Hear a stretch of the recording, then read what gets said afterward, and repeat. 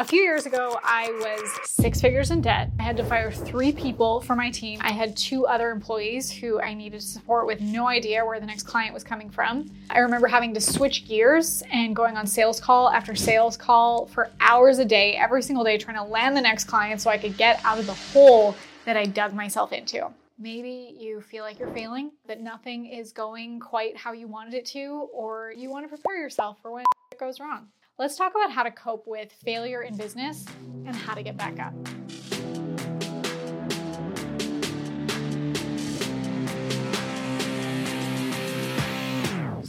You've probably been told that content is key to growing your business, right?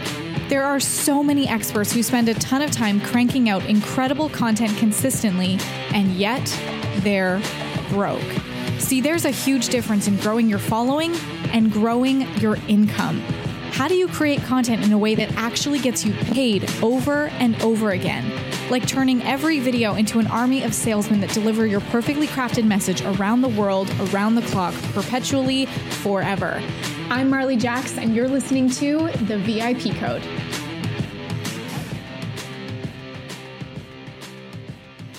Back then, it was really easy to look at the situation I was in and think, I am failing. I have failed. Now I understand that it was actually one of the most pivotal moments and the best thing that happened in my business. When things go wrong, the first thing to know is, number one, realize that you're not actually failing. Everything that we see as a failure is an opportunity to pivot and keep going. If you look up the definition of fail, it is to be unsuccessful in achieving one's goal, or you neglect to do something. So remember, you only truly fail if you completely decide to stop. People have to fail on their way to success. It's almost a prerequisite. The master has failed more times than the beginner has even tried. And the thing with having a business is that your vision remains the same, but your goals can also shift and change depending on what you need to do at the time. So if your goal was to make $1 million by the end of the year, but you had to make some hard decisions like I did, you can shift that goal to simply be make 1 sale by the end of the week. And then you keep going, you keep pushing and moving forward until you can build that momentum again. Well, let's say you have the team and you have the resources, but by mid-year, you're nowhere close to hitting that number. Well, then you have the rest of the year to figure out how you can make that $1 million. What type of high-ticket services can you offer? How can you get more leads? The best way to cope with failure is to keep going. Number 2, step away when things are going wrong and if it feels like the walls are closing in on you. It could be one big catastrophic situation or just a trickle of little issues that eventually breaks the dam. Either way, when it rains, it pours. And when it does, our emotions can really cloud our judgment and our decisions. And when you start to feel that pressure, walk away, breathe, go for a walk, take a day, spend the time with your family, and come back with a calm mind. Some of the things that I've done, like I listen to podcasts, I watch videos, I read books that talk about maybe the subject, which you might actually be doing right now, watching this. It helps you get back into the right frame of mind to make good decisions moving forward. Number 3, don't get attached to failure. Our business is our baby. And when we feel like we're failing, we turn to blaming ourselves and thinking we are the failures. Like we have our self-worth so wrapped up in it.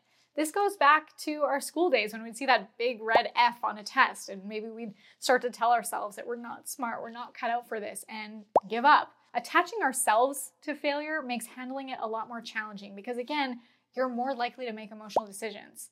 And then it becomes a fear. And when failure becomes a fear, we start making decisions based out of fear, whether it's to play it safe or you become so paralyzed by it that you refuse to act at all. I know it's challenging, but it's important to disassociate failure from yourself as a person. It's not your identity.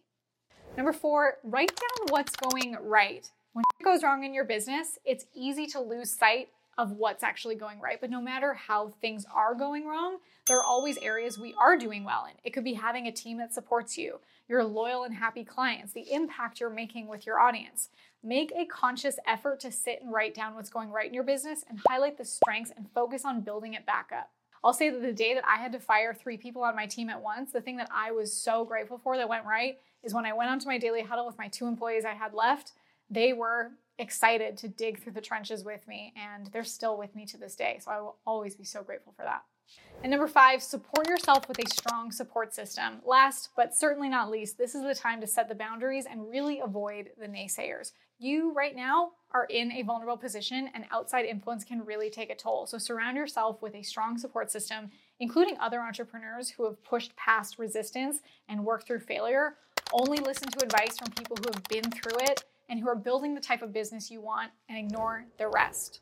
Everyone deals with some sort of failure in their life. We don't always get what we want, and guess what? We shouldn't. In school, we're taught not to fail. But as entrepreneurs, failure can be the greatest teacher. Everyone who has ever accomplished anything impactful has experienced failure. So that means you're on the right track.